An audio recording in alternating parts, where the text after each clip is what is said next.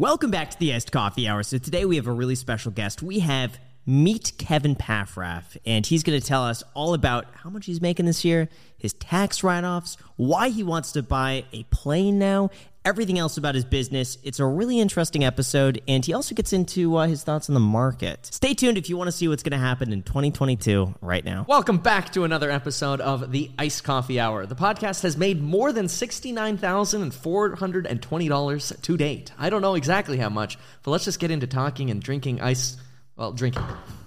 Hello. Thanks for coming on, Kevin. It's great to see you as so always. much, Welcome. And this time in California. Yeah, back to California. I think I'm stuck here forever. I think last time we talked about me wanting to leave and go to Vegas or something like that. Yes. What happened to that? Can you tell us? What I actually, one of the things I did is I just went to the extreme, and I'm like, you know what? I should just move to Puerto Rico. And I should move there half of the week, essentially. Yeah. Go there for 4 days, work Monday through Thursday, and then just fly back and forth from Puerto Rico. It's like a 6.5 hour one way, and just do that back and forth. I thought then my theory was I'll just work really hard during those 4 days, do the 4-day work week, and then the other 3 days do zero work and just spend time with Lauren and the kids or whatever. And then I would be mostly in Puerto Rico. If you start businesses there, you have to prove you have a more critical connection there, which that's probably one of the hard parts to do. But anyway, you could try it. And your tax rate would go down to like 4.5%. It would be tricky because your family is here. So there's like a criteria of like 20 different things on the form, like where you're registered to vote, what clubs you're part of, where your businesses are. So we were thinking of starting like 5 businesses there, like hiring dozens of employees and just trying to check everything else off on the list to kind of weigh the scale more to that side. But in that sort of thought experiment, I'm like, my goodness, let's just say as an example, you had $10 million of income.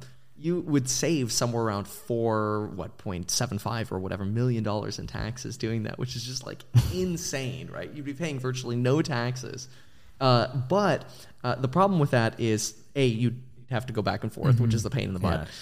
And number two, I would not see my family for those 4 days. And one of the things that what I really like about working from home is I make a video, come outside, and I just wrestle with my kids or go to breakfast with Lauren. I would argue you might actually see your family more. That was my belief, too. If you did the 3 days, because you would see them all day. Exactly. And you wouldn't work.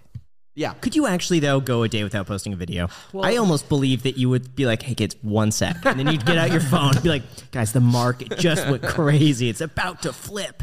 Yeah, that was another issue, too, is that I don't know if I could actually, and it sounds weird, like, how could you not take a day off? So I did this thing where, gosh, maybe 5 years ago, my father-in-law was, Kevin, you owe yourself. Just take a day off and just put your phone in a drawer. Just don't answer. Just do whatever you want just for a day. Take a day off. Do that every week. And so it became a thing. Like I'd have it in a signature on my emails. Kevin takes Saturdays off to spend time with family. And so clients knew just leave me alone that day. If you need someone else, to cover, like call somebody else who could cover me on Saturdays. And people really came to respect that. They're like, oh, that's so great. You spend time with family on Saturday. I did that for about a year. And I realized I was the most unhappy that Saturday over and over. Yeah. I was a Grinch. I wasn't happy around being around my family all day because I felt unproductive. I wasn't getting anything done. Yeah. And so I was actually losing my mind. So I was actually more bitter to Lauren. And so Saturdays were worse than when I would work and then, hey, Lauren, let's go to breakfast. Cause I feel great. Lauren wants to, Lauren dropped the kids off for school. And I'm like, hey, let's go to breakfast. Give me 25 minutes. I got to bang out a video. And I post that video. And then right after I post that video, I feel like I have an hour and a half to just screw around and then my anxiety starts setting in again. All right, I got to go back to being productive. I'm curious though. Have you talked to a therapist about the work? I don't want to call it an addiction because I have a therapist, but because I have the exact same thing. But would you consider talking to someone and getting to the root?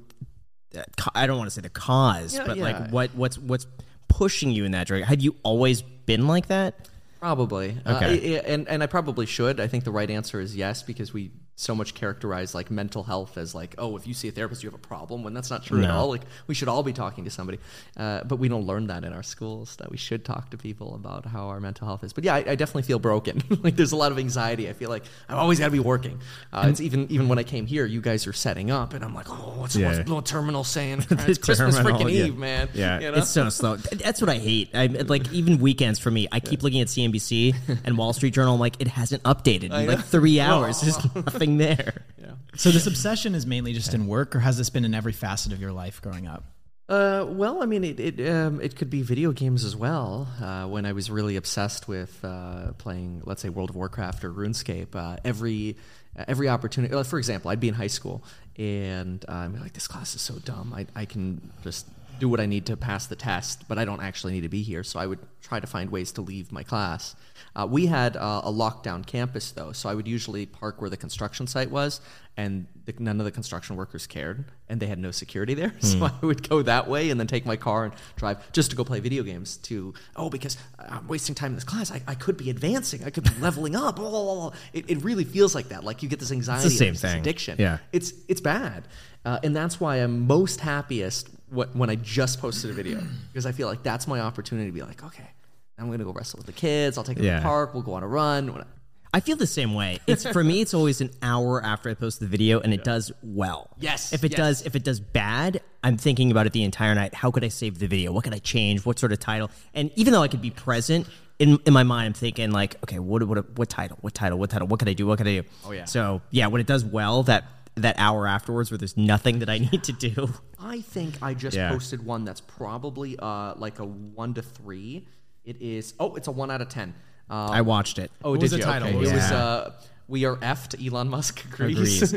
But half the I would say 90% of the video has nothing to do with Elon Musk. Just the first minute kind of does. That sets the standard for what we were talking about, like logic and research and reasoning, and then I wanted to give people some value too, like deep dive at that. But anyway, so that feels great. You're right. When a video is doing really well, and so that gives me less anxiety for sure. I agree with you. And if I have a bad video, I'm usually like, all right, I got to find another video to post. And then you go to the end of the day, it's like, Kevin had 8 videos today. And they were like 9s and 10s. And it's like, oh, finally a 1. All right, I'm going to bed. So for people that watch your video, is it ever the more videos you post, the more you keep posting until you hit like a 1, which is like a best performing video? So if you post 8 videos that day, I'm like, well, that means the other videos didn't perform that well, so you're posting more? Like, if you have a 1 right out the gate, are you less inclined to make another video that day? Yeah, really? Absolutely. So if days I post more, sometimes... So I think there can be really great content, but sometimes the content is a little niche down. So if I really want to talk about Rivian, only people who care about Rivian are going to watch that, right? And so those videos can be really information dense. I can do a fundamental analysis, and maybe they'll be a 8, 9, or 10. Well, it's like I just put in the most amount of work for a video that did the worst. Yeah. Sometimes the videos that are just off the cuff, like honestly, this one was just like Elon tweeted this, and then it got me thinking for 20, 30 minutes, whipped it out, 20 minutes, and it's doing great. Sometimes those videos are just the best, the ones where it's just that free flow of what you're thinking compared to the fully researched ones. I've noticed. Yeah. But first, we want to thank our sponsor, Ritual. Hey guys, the only thing that is more intimidating than these guns right here are the confusing ingredients that are in protein powders and the overall idea of them. And the truth is, deep down at a cellular level, we all need protein, and it's not just about muscles. Ritual's team of scientists reimagined protein from the ground up, from how it's made to who it's for and why it's needed. The result is a delicious plant-based protein offered in 3 premium formulations for distinct stages in your life that have different nutritional needs. Whether you're doing reps at the gym or you're more into walking dogs, Ritual's essential protein is perfect for everyone. I personally make a protein shake twice a day, and their 20 grams of pea plant protein keeps me going strong all day long. And Ritual's protein powder is made to satisfy your bones, brains, and muscles to help maintain your body as you age. So why not shake up your Ritual today? And to make trying something new less scary, Ritual offers a 100% money-back guarantee if you're not in love. Plus, Iced Coffee Hour listeners can get 10% off your first 3 months by visiting ritual.com/ICH to add your essential protein today. That's ritual.com/ICH to get 10% off your first 3 months. Thank you so much, Ritual, for sponsoring this episode, and back to the podcast. Yeah. Tell us about your team now, because my understanding is that now you have a few people that you've hired.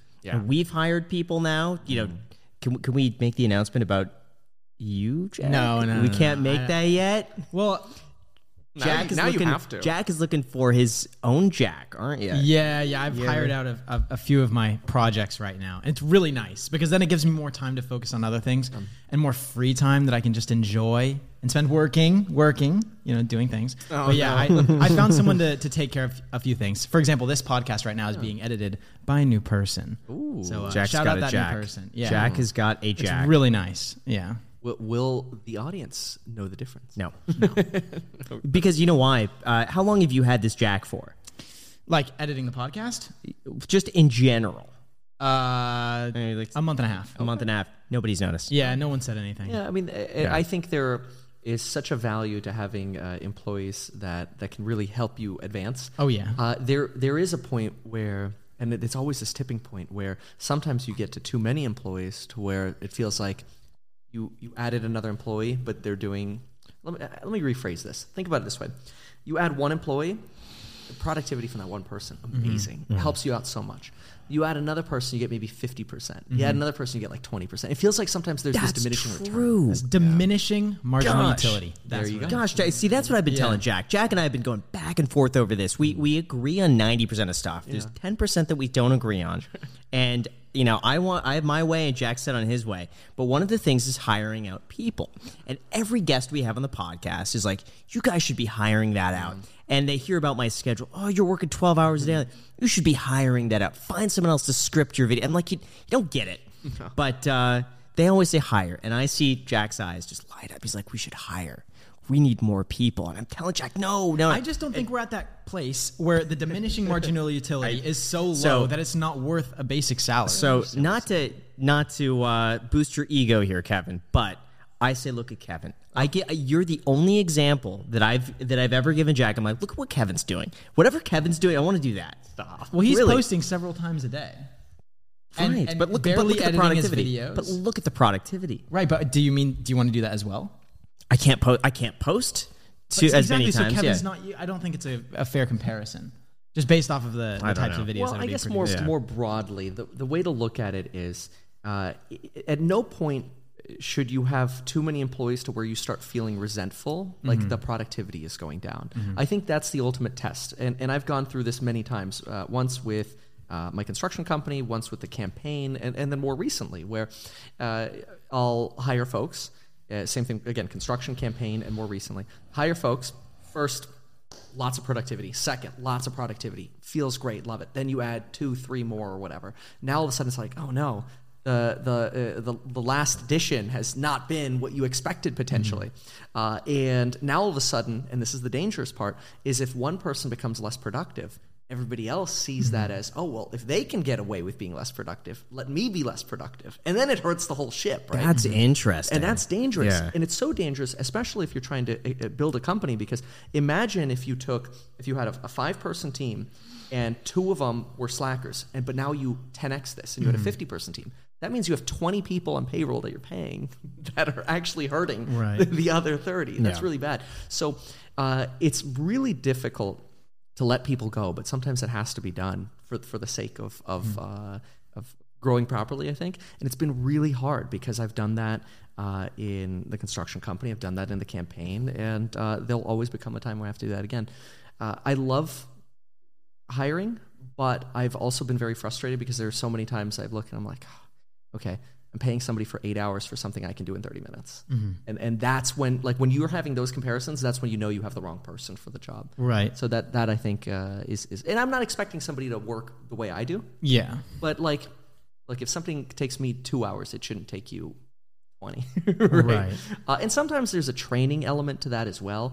And some people just don't care. And that's a danger about us being public finance folks, is they see, oh, well, that's how much money you're making. Yes. You know, you owe me. And we see this a lot in society, is that people have this belief that, well, you owe me a living wage. Well, you owe me, my rent, or you owe me this. Well, my belief has always been you should provide your value first, prove how good you are first, and then get paid more. If you're not getting paid more, then it's time to move on, right?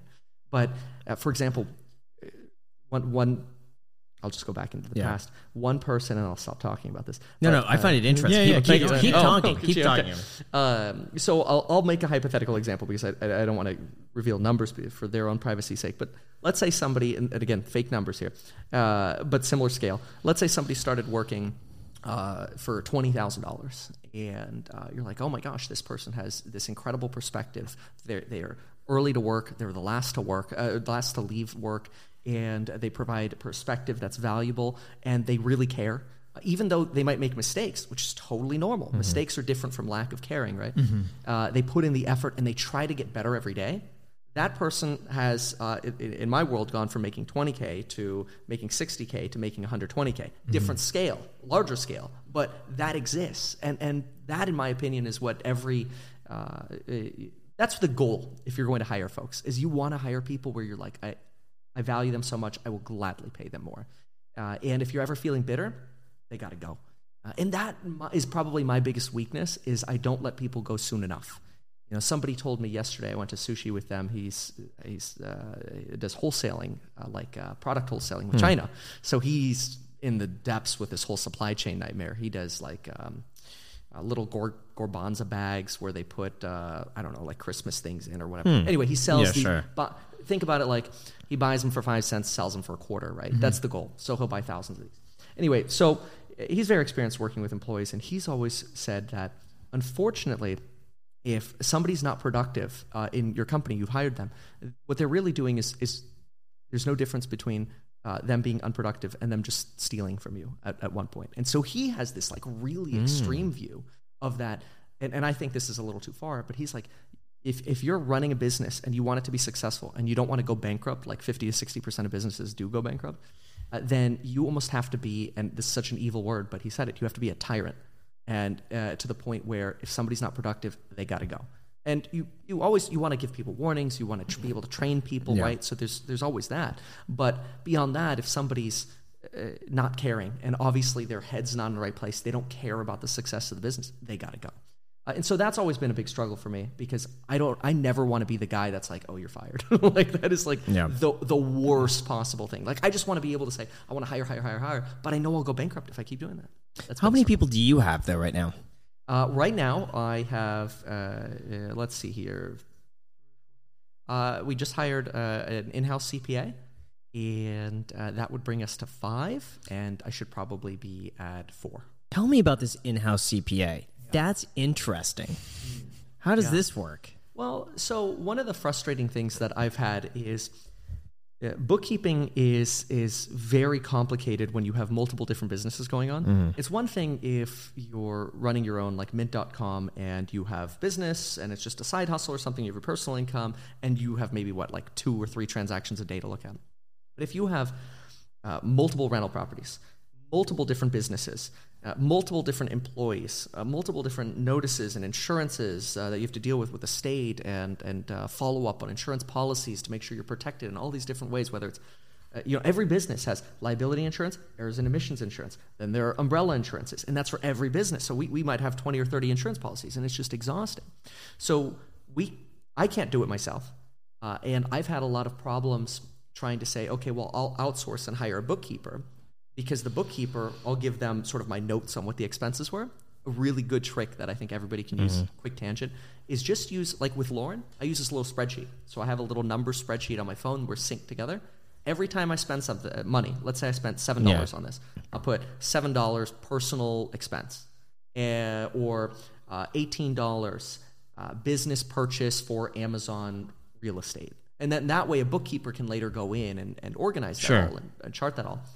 But I've found that not having somebody in person is a nightmare, because I'll end up just getting an email from an outsourced bookkeeper every 3 months, and they're like, okay, here's all the things we have questions on, and I'd have to sit there for 20 hours to answer their questions, and then at that point it's I may as well just do it myself every day. So now I wanted to bring somebody in-house, so we'll probably pay them somewhere around $120,000 to $180,000, somewhere that's about the range for that. Wow. But that's tax deductible, right. And I expect that's going to save me a lot more in the event there was ever an audit in the future. This would be the best insurance policy for that. Somebody who's okay, you spent money on that, give me the receipt, I'm going to document it, I'm going to sort it. So if they're in-house, how often do you see them? Well, I really like seeing employees every day. Mm-hmm. Not that I don't want to micromanage people, because I don't have the time to micromanage people. This is another difficult thing. Like, people have to be self-motivated, which I would love to hire self-motivated computer programmers or editors to come work with me. But it's also hard to find people right now. But beyond that, I like seeing people every day, because that way, if we sit down in a room in the morning, middle of the day, afternoon, like, okay, here are the latest problems. Okay, here are the latest questions. And so that way, it's kind of like, I post a video, I can go in, sit down and, okay, what do you got? What do you got? What do you got? And we can solve things right away, as opposed to like, oh, I got to get back to the emails, or I got to call this person back. It's so much easier in person. That's interesting. That's what Jack and I were talking about, not even a few weeks ago. Yeah, it would save us, because it's already difficult enough to get paid between Graham and I, because we have different set percentages on all of our different business ventures, and then there's net 30 on some payments, net 45, net 75 on some payments. Oh yeah, the sponsors are a pain. And to balance all of that out is a total headache. For example, I just recently got paid from the month of July. That was like, I think that was like last week maybe, or the week prior. But just because it's so much of a headache to go through that entire spreadsheet, and not only that, but also like just bill collecting in general, when you have like tons of sponsorship revenue coming in all the time, or like frequent checks, coming in. Even his rental properties, stuff like that, like dividing up the payment between Alex, Graham, and I on the family, the Iced Coffee Hour clips, all this stuff. It would make sense to have someone just to handle it all. We're doing it all ourselves, basically. Yeah, but for the time saved. But first, I want to thank our sponsor, Trends. Jack, have you heard about Trends? No, I haven't. But man, I sure wish I had some sort of service that would tell me about all these new things that are coming out. Well, I have great news, man. Trends is exactly what you're looking for. Business and finance is an extremely competitive space, and it always feels like everyone around me is one step ahead. But that is until I got Trends. Trends is a networking hub with a thriving community of entrepreneurs and ambitious people, and they're constantly learning and collaborating on business ideas and projects. Trends even hosts live business training and Q&A sessions where you can learn the latest marketing tactics and fundraising strategies from their team of business analysts. And when you subscribe, you instantly get access to the Trends community, meaning you could potentially link up with other ambitious people, kind of like yourself. Don't make the same mistake others have made, and learn from the accumulated wisdom of people just like yourself that have made their dream a reality. Trends is a tool to help you find a very valuable mentor and guidance in the sometimes scary world of work and being an entrepreneur. Man, if only I had Trends to teach me about trends months ago. So take advantage of this special offer that they're only giving to Iced Coffee Hour listeners. When you visit trends.co/ICH, you can get a 7-day trial for just $1. That's trends.co/ICH to get a 7-day trial for just $1. Thank you so much, Trends, for sponsoring this episode, and back to the podcast. Yeah. And see, there are some really cool things that I think a great CPA can help you out on a lot as well. See, there's something called a research development tax credit. I'll give you a quick example of this. There's a limit to it. I think the limit's $250,000 a year. But I'll give you an example. Let's say you spent $500,000 on a new business idea. That was a new innovation or something like that. So you can write that off. So in California, I'd take a $500,000 write-off, which would save me about $250K in taxes. So I spent $500K on a new idea. That saves me $250K in taxes, which means I've taken $250,000 out of my pocket and spent it. Reality.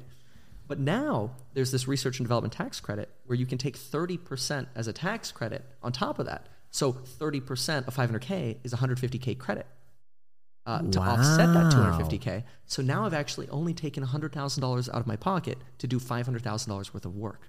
That's really incredible. That's something to look into. That's the research development tax credit. And again, it has to be for something innovative, and there are rules for it. You can only do it for 5 years, $250K max per year. So what did you spend that on this year? Well, I haven't this year. Okay. But I plan to in the next years. Yeah. Wow. Why didn't you do it for this year? You still got another week. Yeah, no. Come up with an idea, Kevin. Right. Well, because I would want to maximize the whole credit. Yeah. See, I don't want to start it this year and then only use like $50K because then you're 5 years. One of those years is chopped off. Maybe I do, but see, this is where it'd be nice to have a CPA where like, oh no, we do already have $250K, but got it. Accounting's a pain in the butt. It's too bad you wouldn't be able to buy a $500,000 asset. Be like, we're testing this out as research, and we're going to buy this Picasso over here, right? that I'm going to hang up in my living room for business purposes and research it. And that's the other thing that makes me so nervous now is that there are so many creative things you can do, but if you don't document it very well. And then you have, like an administration that we have now that talks about, okay, let's ramp up audits, 10x what we've been doing, then you're going to have a cancerous audit that's going to live with you, and you're just going to hate your life trying to go through that. If you have somebody in-house who does this full time, I mean, that's obviously a different level. Like, I don't recommend that for everybody, right? But having good books it gives you a lot of peace of mind. Yeah. Tell us about the other 4 people you have, though. Yeah. So what do they do? We do various different things. The biggest thing that I'm trying to train folks to do, and it's so difficult, is research. This is probably the most important thing, is trying to find good research. And there's plenty of research out there. It's just a matter of finding it. So I have subscriptions to whether it's VandaTrack or Bloomberg Terminal or these other services, and they cost thousands of dollars a month. But to me, they're the cheapest employees because, Bloomberg Terminal, I now get access to, let's say, 2,000 researchers that are consolidating information there. I don't have to pay for all those salaries, right? But now what we're trying to do is find information. So that could be, JP Morgan published an analyst report, and they see a trend happening in, electric batteries or something like batteries for electric vehicles. Finding little pieces like that and putting them into larger bits of content is really useful, and I think it gives folks a reason to keep coming back to the channel.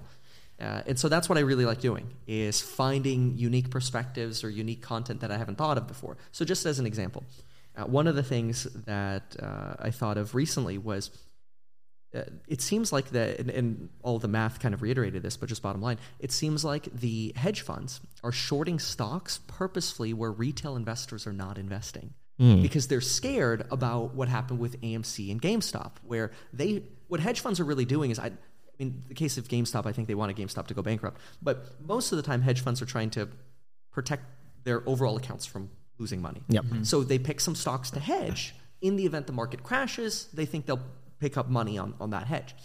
But now they're worried about this whole Wall Street bets retail movement coming in and seeing, the short interest is high here. Let's all rush in and squeeze these hedgies out and burn them.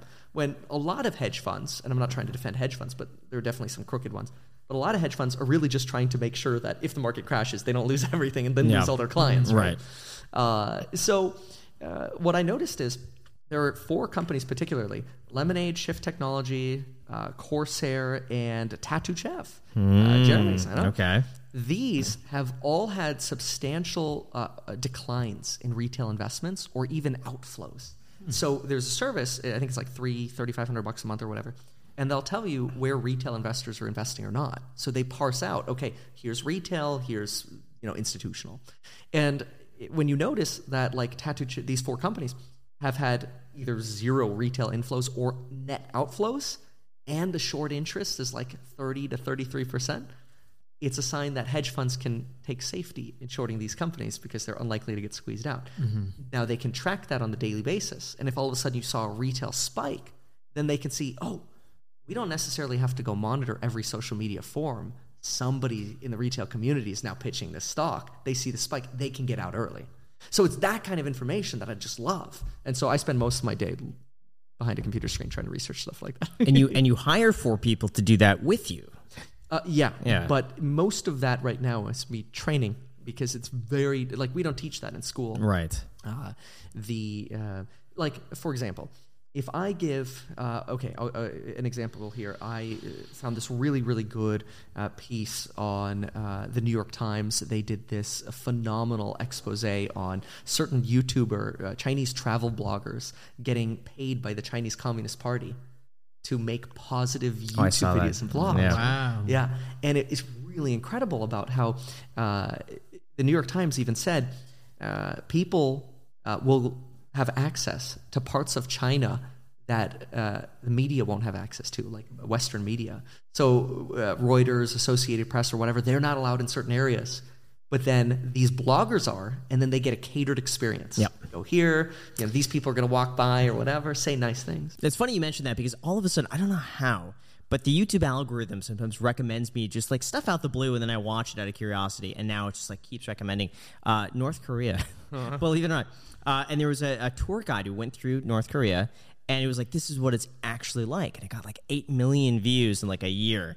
And it was the very similar thing. He acknowledged that it was a very catered tour, and they made it seem like everything is fantastic. Oh, yeah. But then that led to another video, to another video, to another video. And then I was watching this auto documentary of the whole thing that went on with him. That's incredible. But it's crazy how they can spin the narrative. It's propaganda coming to YouTube. Yeah. There are always those jaded people in the comments that are like, oh, paid shill or whatever. Like, I mean, we're not paid by companies or corporations or whatever unless we disclose a sponsor. But it's interesting to think that countries would do that. Yeah. And in that New York Times article, they even mentioned that the Communist Party wanted the YouTubers to say things that were bad about the Communist Party as well, but to talk about how great traveling was. Like, oh yeah, they do this. That's a little weird, but you know what? They're changing, and kind of like trying to acknowledge the stereotype, but then saying, but don't worry, it's getting better. And it's really like this incredible psychology. Then you look at the comments, and all the comments are like, can't wait to plan my next trip to Shanghai. No, they planted those. Of course. Yeah. Yeah. It's really The like incredible. bots to the top. Yeah. It's very, very interesting. So I thought that was incredible. But anyway, so I was going to say about employees and research. Yeah, right. Like, so I read that piece. I had a coffee a couple nights ago. I had a coffee at like 11 p.m. I'm like, I'm going to 11. Jeez, Jeez, the man. reason for that is, so I get 6 newspapers every day, and I had gotten like a week behind. And when I get a week behind on newspapers, it's this tall, the stack. We're talking physical newspapers. Physical newspapers. Yeah. Physical newspaper. Okay. And so I took the entire stack and a cup of coffee, and I went through it. And that was one of the articles I found. See, I found the article on like December 22nd, but it was actually published in the paper on December 16th. Had I not had the physical paper, I would have never seen that story. Because the cool thing about the physical paper is it's kind of like blockchain. We go in through the blockchain, right? It's this record that doesn't change because it's there in paper. Right. Whereas like the websites are constantly updated. Every few hours. Yeah. And so it's only the latest stuff, not the stuff that could be really interesting that's timeless. So anyway, that's when I found that. And then I'm like, okay, hey, let's go deep on this. And I asked somebody to like go to some of these different videos and like give me timestamps, give me clips, because I myself went through some of the videos and they'll say things.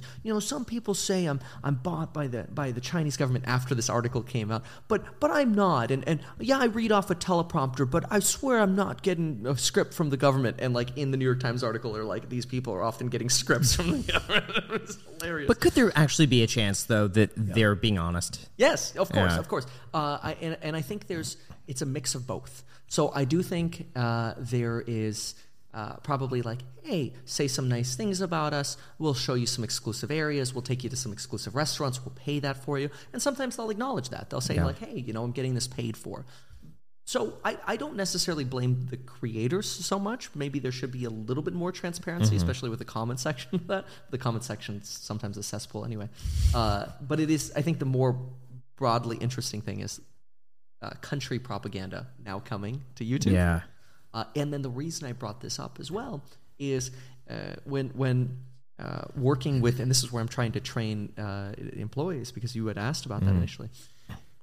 This is where it becomes very, very difficult, because my thinking is, okay, I want to be able to stitch together like a 20-minute video, putting together clips, comparing it to the article, comparing it to comments, clips, and then a deep dive, which would probably take me 3 hours to put together. Well, one person had worked on it for 3 days, and I have no more than the summary of the article. And I'm like, I had the summary of the article that night. I gave you the summary of the article. And so I've talked to them about that, like, hey, let's go through, let's do this. But that's where sometimes I feel like I'm a bad boss, because it's like, I need to either train harder, or there's a lack of motivation, or I'm just not being really clear with my expectations. I don't know, but that is one thing that does frustrate me about being an employer. No, at that point, definitely, I feel like 3 days is just lack of care. And wouldn't they have kept you updated throughout that as well? Hey, Kevin, this is taking a lot longer than I thought it would. Some people do, and Stuff like A lot of people are afraid to ask, though, or they're afraid to bring that up because they don't want to acknowledge that I'm having a difficult time. 3 days to come up with nothing, virtually. It's painful, because then the thought is, okay, well, maybe are they just misplaced? Is there something else that they could do? Is there something else they could do better? But that's always so hard, because sometimes you wonder, are they in the right place at all? Are they do they not like me anymore? Are they resentful of me? Like what happened? So it's what's interesting? I was talking to I was with Jason Oppenheim last night, and we got together after a long time. I haven't seen him for a while. He mentioned to me that whatever you get in like the first month, usually that's what you're going to get. The people don't change. Yeah. So he acknowledged that the people who are really pushing themselves, they'll do that from the very beginning. There's nothing that you could do to incentivize someone to push themselves beyond what they're already doing. So I believe that, and he's hired quite a few people, and he's not been shy about letting people go that just don't fit very quickly. Yeah, he's a smart and shrewd business person, and I admire that about him. And so it's sad because again, you don't want to be the person that fires people, but.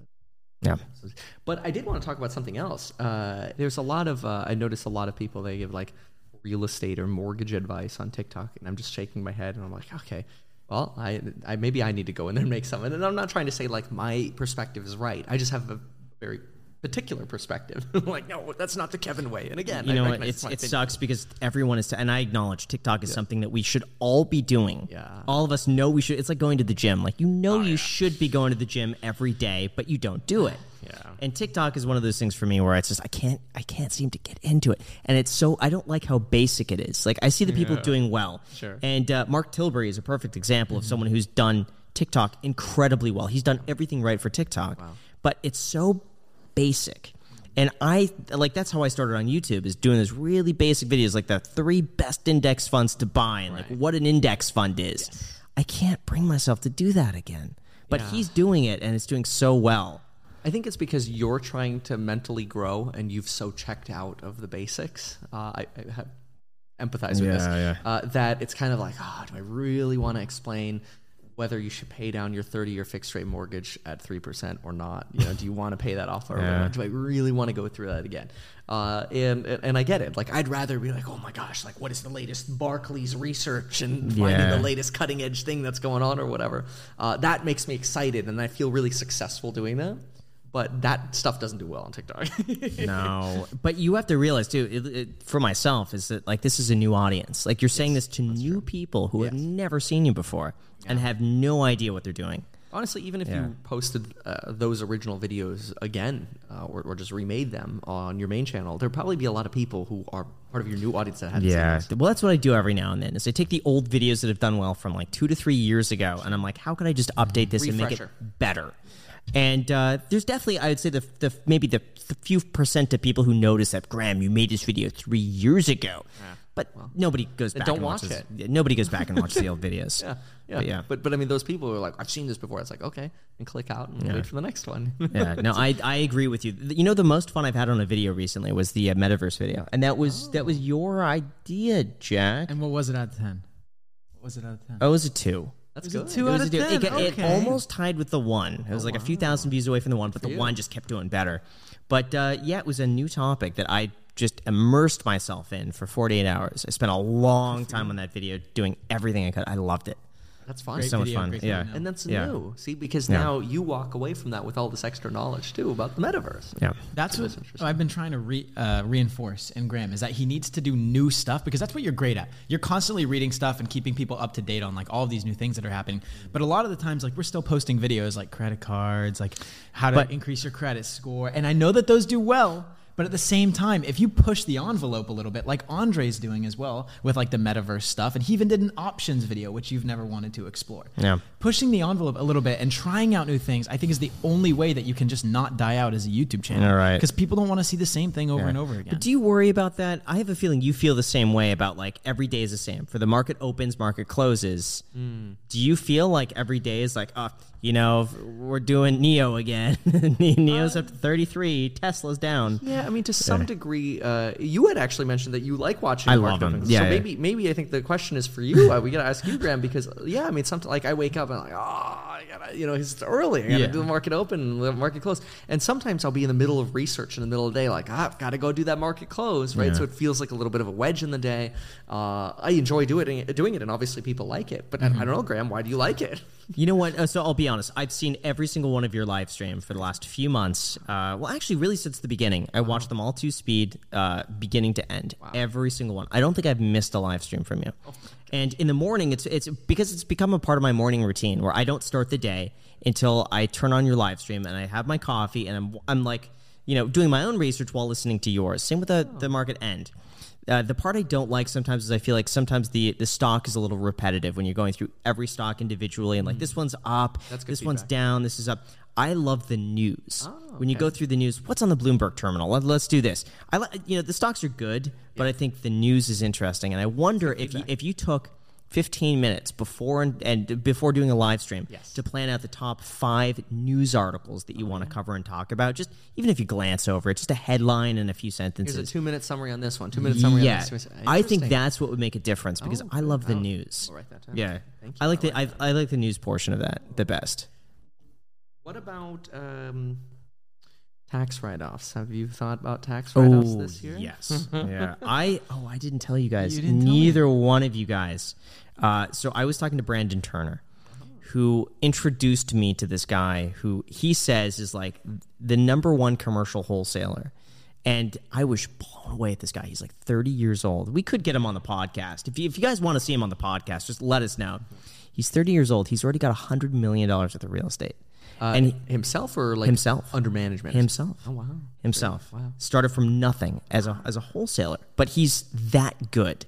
Okay. And his thing is basically he'll find like a vacant building and he'll do all the work to basically say, if you buy this building, we could get this tenant in there.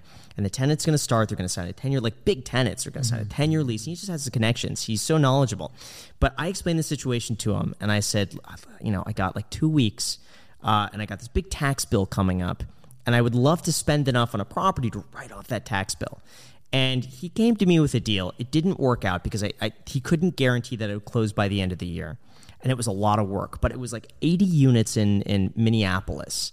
And it was a fixer-upper. So he's like, and it was $22 million. And he said the seller was willing to carry some of the loan. Mm-hmm. I love this deal. Honestly, It's just I couldn't guarantee to close, and it would be a lot of work. So he says you're going to be spending probably the next 6 to 8 months fixing it up. And I'm like, I can't do that. But basically, I take all my cash that I have sitting on the sidelines for taxes, and I put it into this building instead. And cost segregate it. The first year write-off was almost $6 million in the first year. But it has to be in service for you to get the write-off. So you would have had to, I guess, call it in service with the existing tenants and then renovate it? Or, okay, I guess you could do that. Yeah, well, that's one of the cool things about being in the real estate industry is you could take that loss against some of your other ordinary income. Correct. But that's not necessarily open to everybody, but unless you're like a broker. Right. So the downside, though, couldn't guarantee to close by the end of the year. So that one worked. So it didn't from that standpoint, but also it was more work than I wanted to take on. And for such a big purchase, like that's a purchase that I would probably spend a month or two like really analyzing. And he's like, if you need this deal, you have to get everything into the lender by 6 p.m. today. And I was like, I have until 6 p.m. They've already done appraisers. They've done everything on it. But I would be curious to know. I think this would be an interesting podcast guest because what did they start with? And I am skeptical that they have a $100 million portfolio themselves. I mean, maybe they do. Mm-hmm. They could do that with, maybe it was $20 million of equity that was a really good deal, and then financed that they were able to balloon into a $100 million portfolio. Yeah. Which I'm sure there's obviously going to be debt. Still, I mean, even if there's $65 million of debt, doesn't matter, or even $50 million of debt, that's still a lot. Yeah. That's created by 30. So it'd be really interesting to see how that built up. All right. So I think that would be phenomenal. Yeah. The other option is so this year I'm going to pay a big tax bill. It is what it is. I waited too long, so that was my fault on that. But the other option I was thinking about maybe doing something with Brandon Turner from Bigger Pockets, and maybe we could work together on a deal, and I could go in 50-50 with him or something like that. I think might be like mobile homes. Correct. And he has a syndicate where he's basically buying parks. Yeah. Okay. But it was interesting to hear him talking about mobile homes and how he runs that business, and it's the cash flow from these mobile homes is incredible. To make 12 to 15%. to have very little responsibility other than management. Like you're not fixing up these mobile homes yourself. They own them. You're just renting the land. Yeah. Correct. Very interesting. And then sometimes you could buy the mobile homes and then sell them. And then you're carrying basically this mobile home that you own. But how could you cost segregate? Because you can't depreciate land. So how do you get a tax write-off doing that? Buying the mobile homes and then selling them. The actual right. And then selling them to the people who live there. I see. And so instead of taking out a mortgage on a house, you are basically, you are the lender for the asset that you own. Oh, I see. Okay, you guys are lending on them. Correct. What he's doing as well. That's incredible, because then it's almost like you're buying inventory. Correct. Because they're like registered with a DMV. Right. Yeah. So that's very interesting. There are so many creative things you can do. Sometimes I worry that that end of the year rushed for tax write-offs leads to bad decisions, which I almost made. What was your bad decision? I wanted to buy a plane. Oh, Graham's the Grant Cardone This is a clip method. right here. This is a clip. The Grant Cardone method. It's mostly because I also... You could put KP on the side of the plane. It's just me lying down, and then right Half where RAF Capital. Right where the landing gear comes out, it's like right, you know. But what's interesting about it is, so picture this. I'm just going to use round numbers here to make an example. Let's say you had a $20 million of income, and you bought a $20 million plane. You put 10% down on it. That means you're putting $2 million down, and then you're saving about $10 million in taxes. Yeah. That tax write-off would pay probably for operating a plane for 3 to maybe 3.5 years. Pilots, hangar fees, landing fees, gas, maintenance, they're expensive as crazy. The problem with this is, multifolded. One, you have to have a really good use for the plane. The Puerto Rico idea would have made a lot of sense that we talked about earlier. Now, that would make a lot of sense to have your own plane for it. The second problem, though, is if you ever had to resell it, you'd be hit with all the depreciation recapture. Recapture, yeah. So let's say... Now, is that taxed as that's ordinary income then, the recapture? Absolutely. Yeah. Yeah, it's not a capital investment. Yeah, it'd just be ordinary income. So that would be really bad, because then let's say in 3 years you're like, I'm going to sell this plane. You sell it for $15 million or whatever. All of that 15 would be taxed. So you'd be paying 7.5 or whatever in taxes, which would hurt. But then probably the biggest thing that really hurt everything for all of the math that I was doing, besides purposes for it, is the amount of inflation you have right now and in plane values. So people are selling planes today for $25 million that they bought for $22 million. No. Why? 2 or 3 years ago. Because first of all, because it is such a lucrative tax advantage, people are like, I don't care, I want it, right? Like, I want the tax write-off. But the airplane manufacturers are so behind because they can't get chips or parts out of China or whatever. They're dealing with labor shortages. Like, there's this airline manufacturer or airplane manufacturer called Embraer. If I wanted to buy a Phenom 300, which is like an $8 million list price plane, and it could get me around California, probably to Texas. I don't think I could get to Florida without stopping, but I could get to Texas. So it'd be really good, like middle of the United States and West Coast. Like if you were going to do a real estate fund or something, you could get around easily. And then, I get an airport 10 minutes away in Oxnard, which is really cool and convenient. But anyway, if I wanted to buy one new, I would have to wait until the summer of 2023 to get one. And if I bought a used one, I'll be overpaying. So now imagine this worst case scenario. You take the tax write-off, buy a plane. After 3 years, you realize you don't need it. Now, not only did you overpay, so your depreciation is like massive. Like your loss on actually having that asset is massive. But then you're paying depreciation, recapture, the extra taxes. You get screwed. And it's just like, do you really need it is probably the bigger question. As opposed to just being... That's really interesting. It makes sense because used cars right now are insane. So what's cool, the Ford GT I bought, I paid $306 for it. One just sold with the almost identical mileage on it for $390. And that was only 8 months, maybe eight or 9 months later. So that car did just as well as the S&P 500. Yeah, I don't think it'll last. I don't think so. No. I'm not trying to slam your car. No. That's also a concern that I have about buying something like, if you bought a plane, let's say, and you overpaid for it. well, then you're literally buying at the top of the market. Here's my thought. Let's say the market does end up going down or it softens for cars like that. Yeah. My thought is that the people buying those planes or buying those cars are in a position where they don't need to sell it at a loss. Yes, correct. So like for me, for example, let's say I did pay the $390 for this car and now it's worth $330. Yes. I just be like, you know what? Unless I need to sell it, I'm not going to sell it. I'm just going to hold it. So it's a bit of a different market. Like the art market's very similar. But see, the HODL costs for art are like zero, minus maybe some insurance. The HODL costs for your car. I mean, what is it going to cost you to maintain your car in your garage, your show probably, car? I don't know, $2,000 a year max. It's not much, but the HODL costs for a $20 million plane are probably $1.5 to $2 million a year.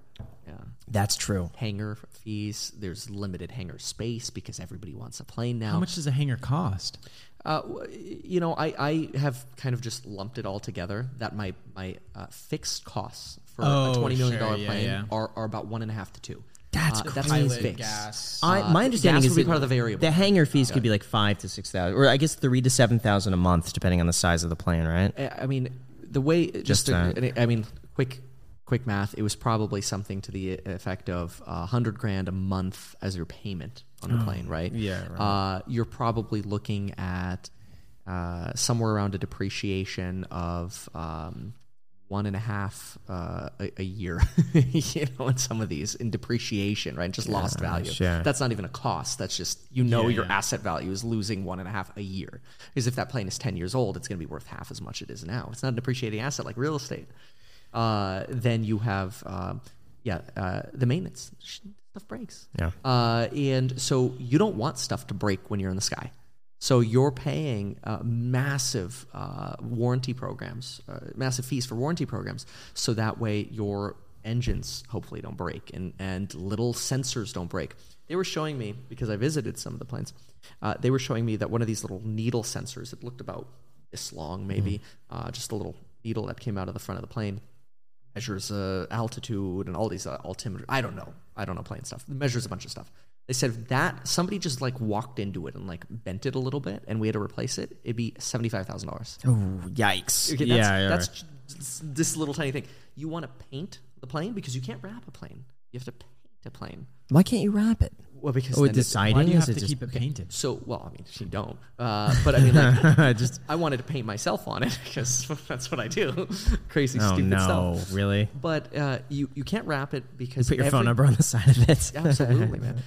Everything that you do in aerospace has to be approved by the FAA, and anything that increases the drag on the outside, no, because now you've changed all of the calculations for the plane. You want to paint the outside of the plane? This plane we're looking at, $300,000. No way. You want, listen to this. So interior, you have like lumber for the next to the upholstery, where your armrests are and whatever. And you wanted that to look good. You could restain it all for $280,000 just for restaining the lumber inside of the plane. Which is so different. Is that due to like regulations, or is that due? Because I feel like you could just pay a handyman to like stain it, right? So any change to a plane has to again be certified. So certifications. Oh, the inside stuff. Everything. As well. You cannot. Really? You can't change anything on the inside. Like, let's see so a faucet. Are they gonna know? Do people do? Is it like a rental property where it's like, you're supposed to put the AC in with a permit, but people do it without it? I mean, here's the thing. I was actually thinking about wanting to do like the Mile High podcast and do like a podcast on it. It's a great name for the podcast. Yeah, now somebody's going to take it. But so I was thinking about that. But the problem is, if you're flying, it's noisy. You could use good microphones. That's useful. But where are you going to fly? You're just going to fly in circles and waste a bunch of gas? Like that's very bad. Yeah. Like, people are going to hate just use it as a set, though. Right. So, but then you use it as a set. Have you ever been on a plane when it's on the ground and you're like, please get in the air because it's so hot? You ever get that feeling? No. Well, you don't. Wouldn't you have like recirculating air? And so let me see. Okay. You could build a set that just looks like a plane. My question honestly. to you all didn't work, but every time I get on a plane, I'm like, please turn the freaking air on. And it isn't until you're actually getting airborne that you're getting really good circulation. Maybe people in the comments can justify me here, but so I asked them to close all of the little things, and we closed them up, and we cranked the AC there because you know my studio, it's ice cold in there. They cranked the AC, and I'm like, it's hot. You're sitting on the tarmac, black. that heat is reflecting up. It sucked. It was not a good set. Like you said, it would be better to just build a fake set that looks like you're inside of a plane than actually film inside a plane. I wanted to mount cameras and lights, and I'm like, oh, well, I could just use like clamps or whatever. Nope, no. You change anything to the weight dynamics or whatever, it's a cluster F. I think if you're looking for a good write-off this year, do the plane idea. I hate to. I feel like I'm giving Kevin like a way to compete with us now, because Kevin's going to do well doing the Mile High podcast. Hey man, I'm a abundance mentality type of guy. Really? I'm more of a keep it to ourselves kind of guy. Let's not give Kevin any ideas. Podcast, it gets translated to you. If you did, like you had the plane here, and you had like the really nice seats, and you had LCD or LED screens as the windows, and you could project like lightning and stuff like that. Like, how cool would that be? Or you could project like clouds, like kind of like passing by or whatnot, as though you're in an airplane. Yeah. And you could even, like, if you want to go crazy, you could do it as though like you rotate the cameras a little bit to make it seem like you're taking off. That would be cool. And you could act it. Like, all right, we're going to take off now with our guest, and you rotate the cameras a little bit, make it seem like you're going back. Or you put the whole thing on a hydraulic. So like some of these things are actually... There's getting some turbulence sometimes, but it's just the camera shaking. That would be funny. Or no, you actually have it as though like the whole set kind of like moves up and down, and your drinks kind of shake and whatnot. So I went. So I did the podcast with Codyco's people recently, and check out their set. So they did that? Yeah, I did that. No, it wasn't with Codyco. It was their trillionaire mindset, the trillionaire mindset or something. Oh, so but anyway, that's their set, and they have it so that these are screens, giant TVs basically they have mounted here that make it seem like you're in space. The whole thing. And so like constantly everything seems like you're just in space. Airdrop that to me. So one of the things that I've noticed is I honestly don't know how much people care about the set. People come for the value of the content. Now that's a thesis that I have. I could be set wrong. Matters. Okay, that's your opinion. That's a fact. And I saw your video about an argument. You want me to make an argument? So I've done both without a set and with a set. My videos have done substantially better with a set. The iced coffee hour, I noticed an almost immediate difference when we did the set. I told Jack I didn't think the set mattered at all. I liked the couch approach because I thought, it's more casual, it's more natural, we're having a real conversation. And, I didn't think it was needed. We did the set almost immediately. The videos started doing better. I think it adds a sense of professionalism. And when people are, even when you're accounting for any better retention, like, do you think your videos would be a 5% better retention, even 1% better retention with a nice set?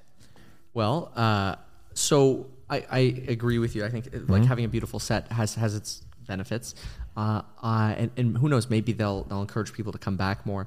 But personally, I think the most important thing in our space compared to like a vlogger's kind of podcast or an entertainer's kind of podcast, I think in our space, we're always trying to provide value to people. Like, hey, here's a new way for you to make money. Here's a new way to think about something. Here's a way to succeed or whatever.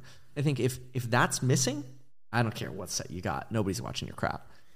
Whereas you could be in front of a wall. If you're providing the best information possible, people love you. Look, just as an example, look at the guy, Dr. John Campbell. Maybe put like a little B-roll of his setup or whatever. It's just him in front of his laptop webcam, and then he has a paper camera where he shows like some of his statistics on a piece of paper, and he moves it around. You see his finger on it or whatever. Nobody cares at all about his set. The guy's got like, over the last month, because of Omicron, he got 100 million views in a month. Nobody cares at all. What do they care about? This guy knows what he's talking about. He's knowledgeable. He's researched. I want the facts. Can you sustain that? And that's the thing. No. I don't think, because we actually saw the views on his channel ramp during the initial COVID surge, but then plummet substantially when COVID wasn't a big topic anymore. So you're right. So that's where maybe the set help with sustainability? I don't know. What do you think? I think it matters, but there's extreme diminishing marginal utility, as we discussed. I agree with that. With set, so it's like as long as you have a good set, you're fine. Good enough. But like realistically, you could drop like easily $200,000, $300,000 on like a super nice set. But like it's not going to have, I don't think it could necessarily bring that much value back to you if you already have a $5,000 to $10,000 set. For example, the iced coffee hour set, all in with cameras and everything, is about $12,000, $13,000. No way. No. These 3 cameras are worth more than that. Fine. That's Round not it true. to No, 30. it's okay. Well, we got the custom table for free. So if we throw that in, maybe it'd be like closer to $20,000. But still, at the same point, it's like we could have a 2-3. Like, I mean, if we shelled out the cash or whatever. But I don't know if it would necessarily bring us back that much value, I agree. even in the next like 3 years. Yeah, that's also true. Just because it's good enough. But that's the fair. couch was not good enough. That was really not. I mean, good. I think that's a fair middle ground. It's like, hey, we've got good enough set, good enough cameras. Like, I've always asked, like, should I make a new set? Would it bring? Remember, we went to Disney, or what was it, Disney or Hollywood, whatever Harry Potter Disneyland, is. the Harry Potter. Was it Disneyland? We saw the bookshelf in the Harry Potter Universal ride. Yeah, whichever it was. We went on the Harry Potter ride. Yeah. And wherever the Harry Potter ride is, we went on that, and there was this really sick library setup. I love that where set. it looked like a sorcerer's table and all these books, and it was a gorgeous set. Yeah. I mean, that set design is probably worth $500,000 right there. It's so good. Would people watch my videos more because of that set? In a way, I do think the answer could be yes. But then, and this is the hard question, is would it bring us that money back? And see, this is the question that I had to make or ask myself with Plane as well, is like, if I'm spending $3 million a year on a plane after my tax write-off period pays for itself, so first 3 years free basically because of the tax write-off, and then I pay $3 million a year for a plane, am I going to make $3 million more per year because I have this? And if the answer is, sure, you'll make $3 million more per year, is it worth breaking even? I have to have a return on it to do it, right? And I think sometimes we get lost and this happened to me. Like, I admit, I almost screwed up. Like, I got so caught up in, I should do it, I should take the tax write-off, but then I haven't really proven the need for it yet or the return on that. And it's the opposite of what I do in real estate. Like, would I buy a house because I'm like, I really love this house. My tenants are going to love this. Or am I going to buy a rental property because the numbers make sense? Either it cash flows really well or it's an upside down deal, like a wedge deal, right? Yeah. Like, I do that for real estate. Why would I not do that with a plane? And so that's when I finally realized, I'm like, all right. Yeah.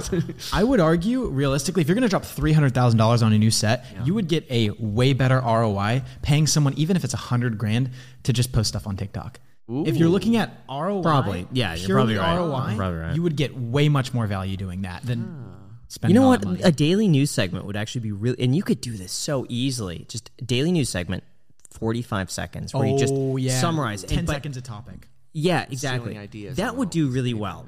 I would try that, Kevin, for 30 days. And you don't even have to post 7 days a week. 5 days a week, and you have to stay consistent. It's like 4 p.m. a day, Monday through Friday. That's 45 good. I like that seconds. idea, yeah. 45 seconds. Here's what's happened in the market today. And I have a feeling in the beginning you're not going to do much because people are going to be scrolling TikTok and be like, I'm not interested.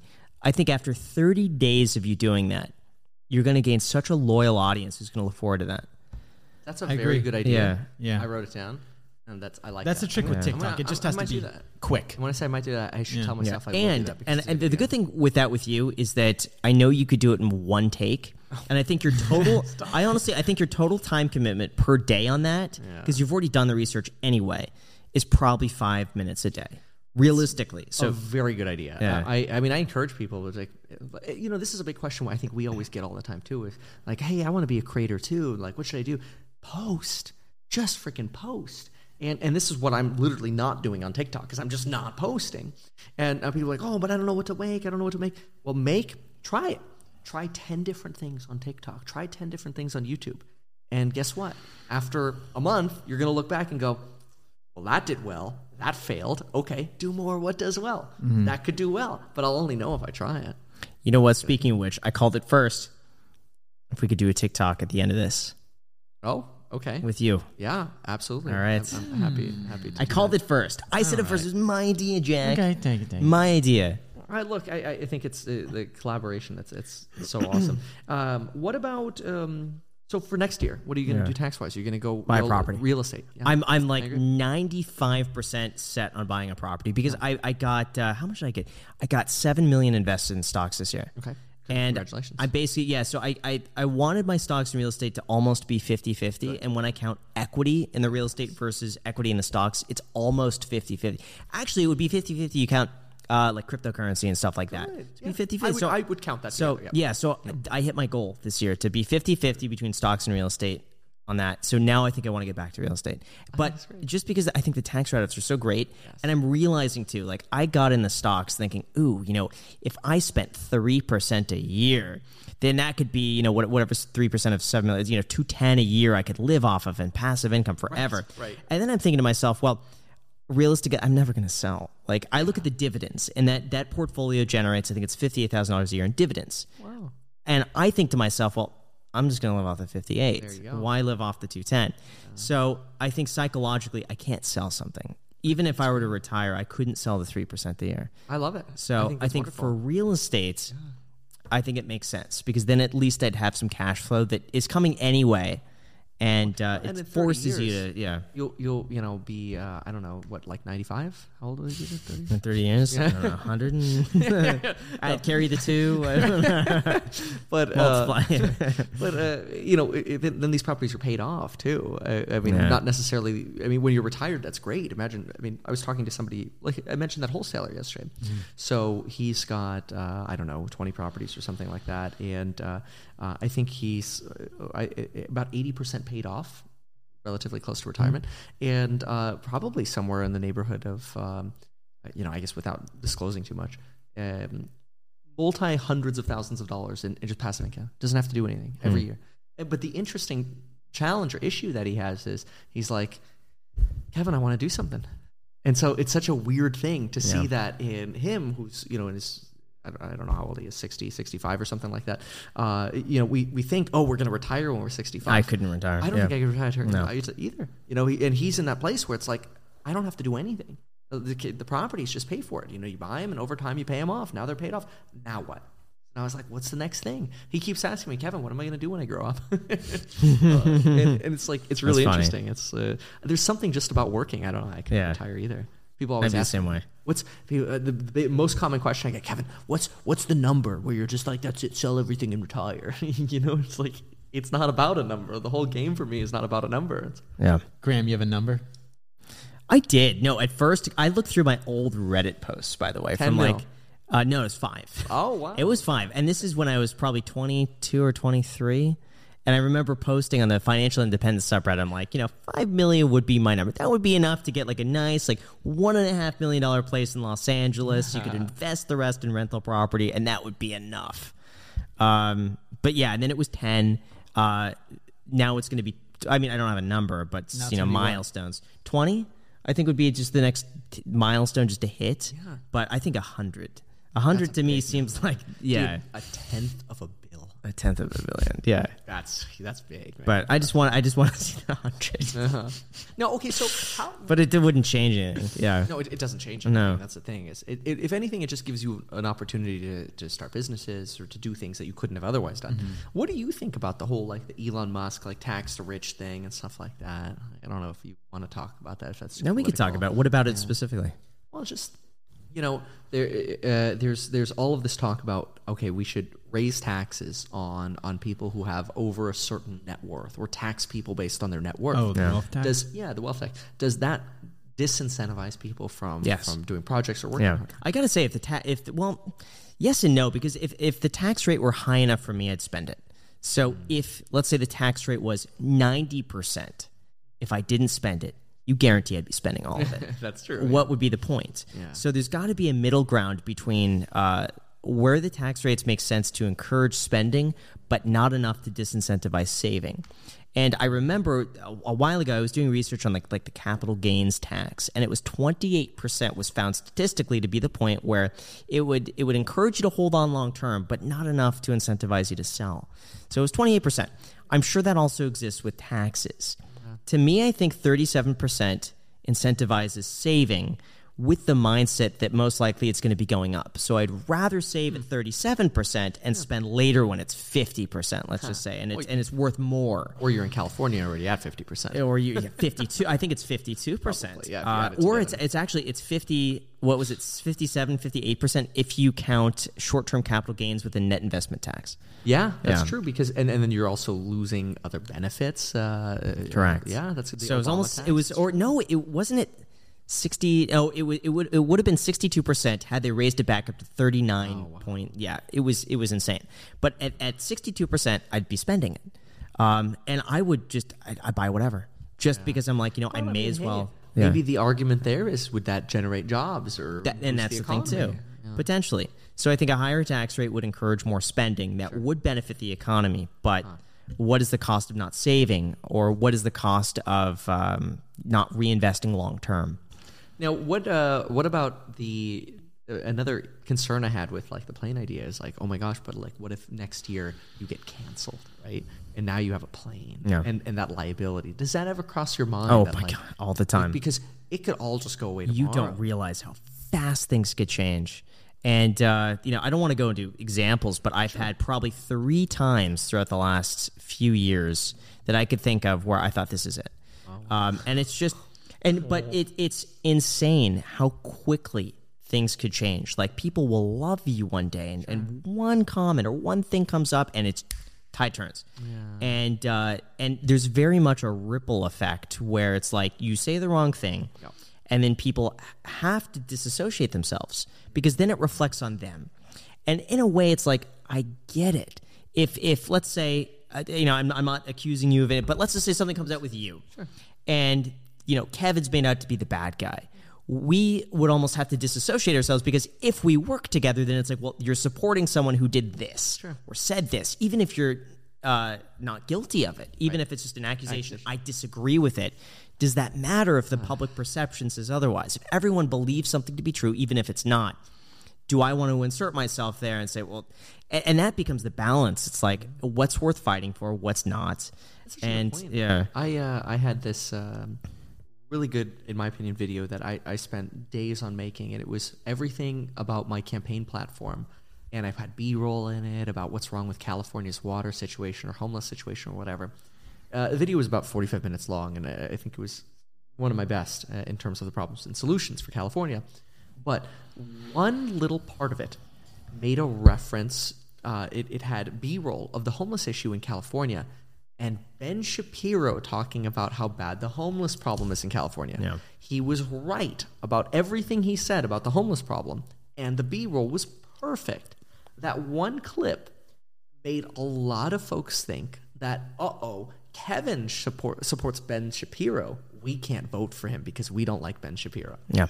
And it's like, like, you gotta be kidding me. Like, what he said was about homelessness, and he was right about what he said. Don't you agree? Don't care. I hate Ben, therefore I hate you. Yeah, it's scary, honestly. Yeah. And I've talked to Jack about this too. It's just like it's always the things like you're very careful. Like, I am so careful. Even I'll be honest, like, even something having a drink. This is one of the few times I've ever been on camera drinking anything. I don't swear. I don't drink. I don't do anything. I script everything I say. So it's, I'm really careful about what I say and what I want to put out there. And I'm thinking, can someone misinterpret this? And as careful as you could be, sometimes the thing you'd never even think would be an issue is an issue. And it's like, well, I didn't mean it that way. That wasn't my intention, but I could see how someone could perceive it that way. And it is what it is. So I've basically taken the approach that, like, every month, I'm just month by month at this point. It's like every month, you could be perfect. Be and thankful for what happened. Okay. Yeah. So, like, mentally I'm preparing myself for, like, and I hate to, like, ever will something into existence, but I never want to think of something like, oh, I screwed this up. But, I just always think to myself, I'm really grateful for where I've gone so far. I've gone way further than I ever would have expected. And if something were to happen, I'd be really happy with the point up until what then. You've done. That's a good point. Right. It's like you're reaching, like, checkpoints in a game and you're saving your progress, and, like, I did really well to that point of the game. But that's why I've saved everything. You die here, it's fine. But that's why I've saved everything. It's because I know, one thing, or, guilty or not, one thing could everything could stop. So what about if you had to start over? Let's just say you or I or both of us got canceled or whatever. Like, we got canceled over this interview or whatever. Both of us. Would you start over? Or would you just, that's fine, I'll take my dollars, throw it into, a dividend stock and just... Depends. I think it depends on what it would be and how bad it would be. I mean, I would hope that there would be... Like, you're deleted from YouTube is the scenario. You got deleted from YouTube. Okay, just... it's funny. I did a podcast with Ryan Pineda, and he asked me, like, if you're not doing YouTube, what would you do right now? Okay. And I said music. Oh wow! So I do music. Okay. Yeah, So really. as a passion project, or to like really try to make I money? can't do anything without the purpose of making money behind it. So I find a way to make money from it. Good. But I would be doing music. Dang. Yeah. Oh, music and coffee. Music and coffee, yeah. The brand Yeah, survives. I do music. What about you? If I got canceled, Yeah. Well, I'd still have to work. I'm not quite at that point yet where I would just chill. But I'd probably reach out to Andre and be like, "Yo, Andre, you need some help?" Find another job. Okay. Yeah, gotcha. find another job or something like that, or just do Yeah. my own. Well, actually, no. Why didn't you say Kevin? Well, because you got canceled. As We're in all the scenario. canceled. Jack, right, you know what? Who would be worse to get canceled? Me or well, Who would be worse? yeah, You. because like, I was about to say like if you got canceled, I I couldn't. need this more probably. Yeah, but like I couldn't do the podcast without you. I mean, that would be the thing. And then I don't know. If you I got couldn't canceled, do that. I would probably I'd call up Nate O'Brien and I'd be like, "Man, please join me." He's like, nah, sorry, man. I'm only posting once every other month. Yeah. He's got a great lifestyle. Oh yeah. So I look up to we him. went to Vegas with him at this point years ago. It was 18 or 19 or something. Maybe it was in 2018.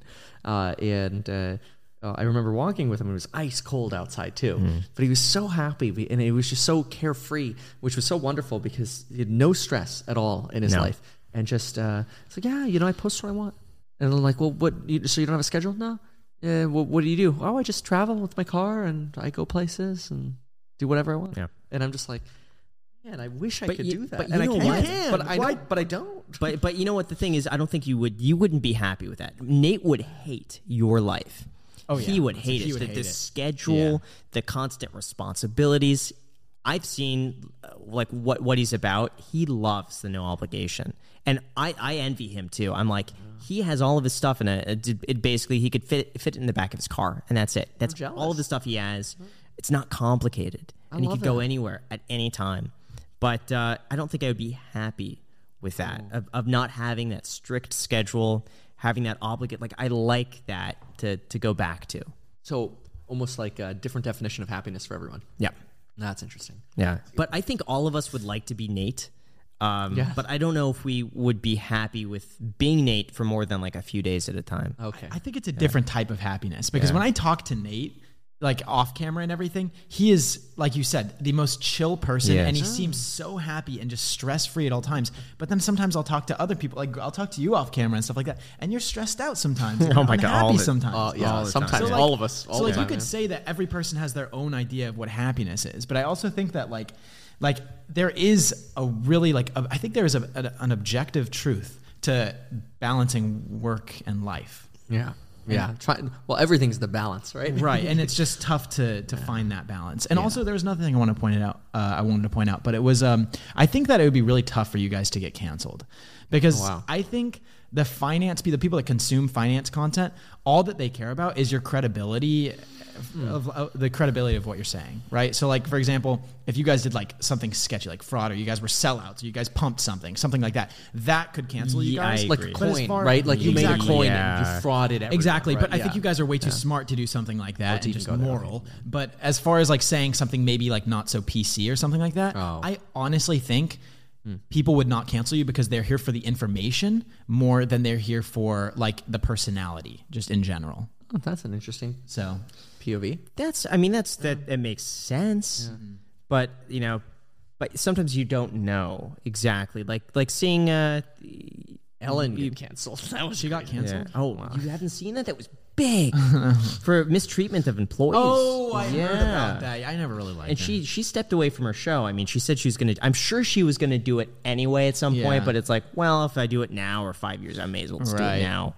Yeah. Or like I mean, I don't know enough about this to really go deep in it, but even like Andrew Cuomo, like, could you imagine? Yeah. Like, both of the Cuomos, Yes. right? Right. Like, True. one's got a solid gig at CNN. The other one's got, he's well in politics and well established in politics. Right. And then just to go from like, and honestly, people would watch Andrew Cuomo and his COVID briefings during the beginning of the pandemic. I don't know if you guys did, but like March and April and May of the beginning of the pandemic, I remember Lauren and I would be like, oh, what's Andrew Cuomo got to say? Because like New York was like the epicenter. It was like, I remember when I lived in Florida listening to like the hurricane forecasters. Okay, it's now Category 5. It should make landfall at 7 a.m. And like getting that up to the minute update was always so like, oh my gosh, what's going on? And I remember watching him and I thought his briefings were good. I mean, obviously now in hindsight, we're like, okay, some things maybe weren't the best. But, and again, I'm not trying to get political on the podcast, but just to think that you could be at such a place where people are watching you and care about what you say and then literally now fired from CNN. But the thing is, it's a herd mentality too. It's if everyone else hates him or her or whoever it is, then you should too. And what's crazy is that villainize you if you support them. That's right. Right. But it's I've noticed too, and you know this as well on YouTube. It's if there's good information or if there's something positive, people won't watch it. If it's negative, people will watch it. If there's drama, they'll watch it even more. And so some of our most viewed videos, unfortunately, they're the videos with drama, or they have some sort of emotional spike in the video. It's like, what did this person say to this person? Why are they angry? Why don't they like this person? And it's something that I think people inherently get really invested in that. That's true. And opinions are really hard to change. Like it could be, you could have a positive opinion. It's hard to change a negative opinion about someone. That's a good point. That's a really good point. Now I want to ask you, when are you ever going to go into margin? Maybe I'm only asking you because I just recently went back into margin and I feel bad about it. Oh, I'm so heavy in margin right now. I'm so upset. ASMR. No. Yeah, I was worried about you for a second because I know you went in margin. How much? 5 million, 3 million in margin? Right now, if I net out cash, because I have some cash at different brokerages, I'm about 3.5. 3.5. And I knew that while watching your live streams that you invested like all of your money during the recent dip. Yes. And then it kept dipping for those extra 2 days. And I could tell, like, in the back of your mind, you're like, oh, crap, did I just spend everything a little bit too soon? Sure. Oh, yeah.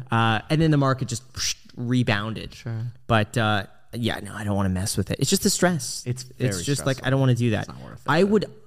I would go into margin to buy like that real estate deal if I needed to. I Temporarily. would gladly do that if I knew that, like, okay, I'll be able to pay it back off in, X amount of months or whatever it could be. But that would be it.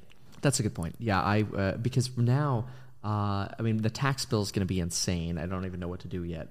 And so I have to pay off my margin before tax time, so that way I can now go fully in margin again just to pay my taxes. But yeah, taxes are always an interesting thing, especially in California. So you got out of California, lucky dog. One last question, Please. And then we could turn it on you if you have any questions for us. But what are your thoughts on the metaverse? I think for now we're going to be in this spectacular phase of ridiculous speculation, mostly. Everything's going to be extremely speculative. There are some really practical applications in the metaverse that I think are going to be really cool. So, for example, Jack, your dad, does, I'm not sure if he still does, did appraisals. That was his career. And I think it would be phenomenal if we had like Matterport scans of let's say a property, and he could essentially like teleport or just appear in that scan of a property with, let's say, the listing agent, and they could walk around that property just wearing like a VR headset and VR stuff. So it's as if we're having this conversation, but it's all digital, but I can also walk with you around a space. So it's kind of like, oh, what's over here? What's over there? That I think is going to be our first sort of practical application of the metaverse, where it's kind of like going to spaces or inviting people to a space. That could be home appraisals. That could be concerts. I think will be very, very popular. It could be, hey, let's visit the Great Wall of China. I'm never going to China. I think I'm going to get killed if I go to China. I say too much crap about China in my live streams. So like I reached out to Neo, and they're like, hey, we'd love to like do a video with you or whatever talking about Neo. Let's do it in Norway. Really? They're a Chinese company. Wow. Yeah. So okay. Anyway, so I don't want to go to China, but I want to go to China, right? And if I could do that in the metaverse, and I'm at home, and it's like, hey, Lauren, it's 5:00. What are we gonna do? Oh, let's go to the Great Wall of China. Let's go watch a Chinese show, like a performance or whatever, in the metaverse space. That I think is spectacular. Yeah, I think it's going to go in that direction. I thought it was stupid initially, and then I spent that weekend doing research, and afterwards, I was like, this is going to change everything. Oh, yeah. And I remember during COVID, we would sometimes play those games on, I forget what that was called, whatever game that was We'd called. Zoom and then go to that website where you play the game together. Yeah. Right. But imagine being able to put on a screen and both of you are here and we could do this virtually and it would all be recorded. We could kind of set up our virtual cameras anywhere at any, the lighting would be perfect always. Or to be able to go into an office and you put in that headset and your office is there and everyone's around you who's working and you could share documents instantaneously. So I could see exactly what you're working on. You could see what I'm working on. We could share.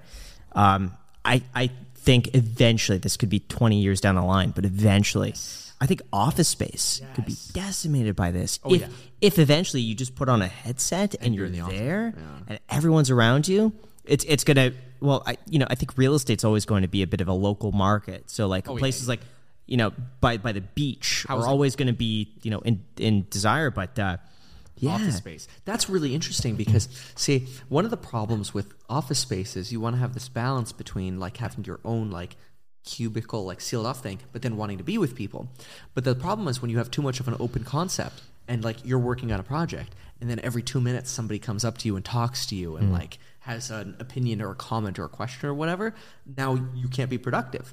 But if you were in the metaverse, you could probably, I'm guessing, just like do not disturb. Push a do not disturb mode and you're like red. Yeah. you don't hear You'd be red, but there would else, be like a poke button where if like you give 3 pokes to this person, then it it's disables. an emergency or whatever. Exactly. Yeah. You only get one of those uses a day. Right. It's brilliant. It's one of the reasons in real estate, and I've been really fussy about real estate. I only want, and people get mad at me for this, but I only want SoCal. And people get mad at me about this. And then like I've considered Austin and Florida, and maybe I'll expand in the future. But I look at it as like, I just want the Mediterranean climate. And I believe that if I buy properties that are in the Mediterranean climate, which is only in 7% of the world, SoCal is the only place in the United States that has the Mediterranean climate, then I guaranteed have at least a reason people will always want to move there. I'm not reliant on the Ford factory. I'm not reliant on the office space over there or whatever. I'm reliant on the weather, which this is the only place you can get in the United States. So I love At what cost? If that becomes too expensive, people are going to give that up. Oh, yeah. I mean, don't get me wrong. Like, I was just in looking at a fixer-upper in Santa Barbara. I might post a video on it. But I looked at a fixer-upper in Santa Barbara, and it was $950,000 for a 3 and 2, 1,100 square feet, tiny little 1950s, cracked foundation, total fixer. Disaster, right? $950,000 for this. I get there, it's a circus. Everybody's got their home inspectors. Because it's under $1 million. Oh my gosh, under $1 million, right? And I'm like, I think, and I said this in the video, I'm like, I think this is going to sell for like $1,070 or something. So I found out from the listing agent that even she was blown away. She was getting offers for like $1,150. And I'm like, this is insane. Like, it doesn't even make sense to try to flip something like this anymore. And so there, I do think, so I asked her, I go, are these flippers? She's like, no, there's no margin anymore. Are they rental investors? She's like, no, these are just people who they want to live there. And they have cash. And they have the cash. Yeah. And so I do unfortunately think that, because this is a common complaint in California, it's like, oh, well, it's unaffordable to live here. I have to move. I shouldn't have to move is the argument people make. Like, why do I have to move? And it's like, well, unfortunately, in a capitalistic society, that's the way it works. If a place is really desirable and people want to live there, they're going to pay for it. And if you can't afford it, that means you have to move. And it sucks, but I think that's going to continue happening. So I do think that like SoCal real estate is a special investment, especially where we're filming right now in Ventura is a hidden gem because you're getting the Santa Barbara, the San Diego weather without the LA homelessness. Yeah. You know what's crazy? I never would have said this about Ventura, but I really like it. I knew you would, Graham. Jack, but you know what? When I was going to the Oppenheimer Group every single day, I never would have bought up here. Ever. Because it's too far. But with the shutdowns and like not needing to go anywhere, I like it. Like if the best, man. Part of me believes that if I could snap my fingers and turn that house where I have now in West LA and I would get an even nicer place here, I might do it. You know, it's nice. I believe it. I believe it now. I see it. Yeah. It's I don't know. And maybe I'm biased living here, but look, I grew up in South Florida. I know Florida weather. I know there are some wonderful things about Florida. I feel like it's a lot more of a free you could get away with a lot more. Everybody's got a gun. The town I grew up in was very cowboy. Everybody had a horse. Everybody had a gun. And even the police force still had a mounted unit, like in Davie, Florida, like really, really country. So I feel like I grew up with cowboys, cowboy hats, belt buckles. I've got my Tesla belt buckle on, and boots, right? Which is very, very different from California. But this little part of California, some people call it Ventucky instead of Ventura, because it has a lot more of that, like that cowboy-esqueness. Yeah, it does. And that freeing feeling. So, all right, Kevin, the question everyone is dying to know the answer to. How much money are you making this year? Oh, man. Yeah. Well, I wish I had a CPA to give me an exact, which that's why we're hiring one in person. There's still so much accounting to do. But it's probably going to be in excess of about 22 this year. No. Yeah. And are you talking about kidding? stocks? Are you counting stocks? No, not counting stocks, like just ordinary income. What? How? Well, we started doing brand sponsorships now. That has helped a lot because I do a lot of videos. So that's I've noticed almost every day you do a sponsor out of your 5 Is it one sponsor a day usually? Oh, no. I mean, I could do 3 a day because if I'm posting like 8 videos. Jack. I thought you were about to say like 10 to 12, and I was like, all right. That's nuts. I was holy hoping crap. to double that what we had last time that we talked about, because last time it was like How MeetKevin makes, it was like $2 million. No, it was like that 1 million a month, and it was one time I hit 1 million a month. Right? Oh yeah. Have you ever had a $3 million month? Yeah. Oh my God. You know what sucks? You know what sucks? Are you kidding me? You know what sucks, Kevin? Honestly, we've secretly, I've always had this. I feel like this bit of a rivalry with you, where I kind of look at. I know you look at what I'm doing. I look at what you're doing. We're like, how can we one up each other? And I've given up.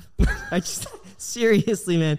For a while, back when you were doing the stimulus updates, Jack was like, Graham, so, Kevin's doing like 20 mil views a month. I'm like, but he's doing 5 videos a day. Yeah, no, he was just totally I'm like, I know I can't just, do that, but, I'm doing well this year. Oh, man. It's like, when we're like this, I could be like, all right, well, I could compete. I could push myself that much. When it's like this, crap. So you've done a $3 million month. And this is funny because the first title we did was How MeetKevin Makes $1 million a month. The second video was How MeetKevin Makes $2 million a month. This video, How MeetKevin Makes $3 million a month. It's that much from... Well, and that was those were like peak months. That's definitely not an average. But I guarantee throughout this next year, now that you have the efficiency, because I've been seeing more of the sponsors in the mid-up that you've been pre-filming, if you're doing 5 videos a day, and you have someone who's really on you with those sponsors, you could have like an 80 to 100% fill rate on your videos with sponsors. That's true. I only do a few a month because I don't. That's what I'm saying, man. You go down to 2, and then you can have every single video filled with a sponsor, and you'll make so much more money. But I feel like your content will be better. Yeah, but the issue with Kevin is that Kevin's doing so many of them that he could just like. But your content will be better, and you'll make more money. For like Kevin, right now, like maybe half of your videos are sponsored, if that. Sure. Yeah. So. Yeah, for me to have half of my videos, like the same ratio, I would only have like 1 every other. Gosh, Kevin. I'm sorry. Congratulations, man. That's incredible. Yeah. It's also a problem because then I think you have brought this up in your videos. It's like that hedonic treadmill. Yeah. Where it's like, oh, now I gotta beat that. Like now that's the norm. Now I gotta. Yeah, beat that. and you know what the thing is too, Kevin. Like your sponsors, they don't even bother me, and I worry with my audience too that they get bothered by sponsorships. But I see yours, and I'm like, they've reached out to me too. There's almost all of them that you've done, almost all of them I've worked with too. So I know the talking points. I know what you hit. I'm like, sometimes your sponsor. Do you have someone else scripting them for you? That's why, because they're good. They're good sponsorships. Nice. So they just give you the ad and you literally just read it? I can't stand dealing with any of that. So this is why I like having people in person. So there's one person that's like, Kevin, do this right now. Here's the prop now. Film it for me. And then he sends it off for approval, puts the little graphic edits or whatever. And then for another video, it'd be like, okay, now this one's approved. Here's the link you have to put in the description. Here's the clip. And how far ahead do you film these? Few days, 4 days. Okay. That's insane, Kevin. Congratulations. Kevin, okay. It's not okay. Yes, it is okay, man. No, it's not. Why? He's your friend. Be happy I know. for I your am. friend. I'm happy for him, but usually there's a point where Kevin could get to where I'm like, all right, I could get to that too. I can't post 5 videos a day. He's productive in ways that I don't even know is possible without like stimulants of some sort. You don't. And I could attest to this. Kevin will wake up in the morning at 5 a.m. He'll stay up until 2. He'll wake up at 5 and be like, I have so much energy. I'm just going to go on a run. And he'll go on a run for like several miles, come back. It'll be 7 a.m. He'll take a shower. He'll get a video done like 7:30. I can't do it. It's, gosh. All right. Sorry. Congratulations. I'm happy Thanks, for you, Kevin. But I got some thinking to do. That's all. Well, we're good to end on that. Kevin, Thank you so much for coming over, Kevin. It is awesome to shoot with you. Also, happy Christmas Eve. Merry Yeah, Christmas. Merry Christmas Eve. Thanks, all. So, Looking with forward that to it. said, you guys, thanks so much for watching. Make sure to subscribe. Get your free stock. Hit down the below like in the button. description. Subscribe to Kevin. Subscribe to Kevin Check out his content, guys. and his TikTok. And hit the notification bell. And with that said, Until next time.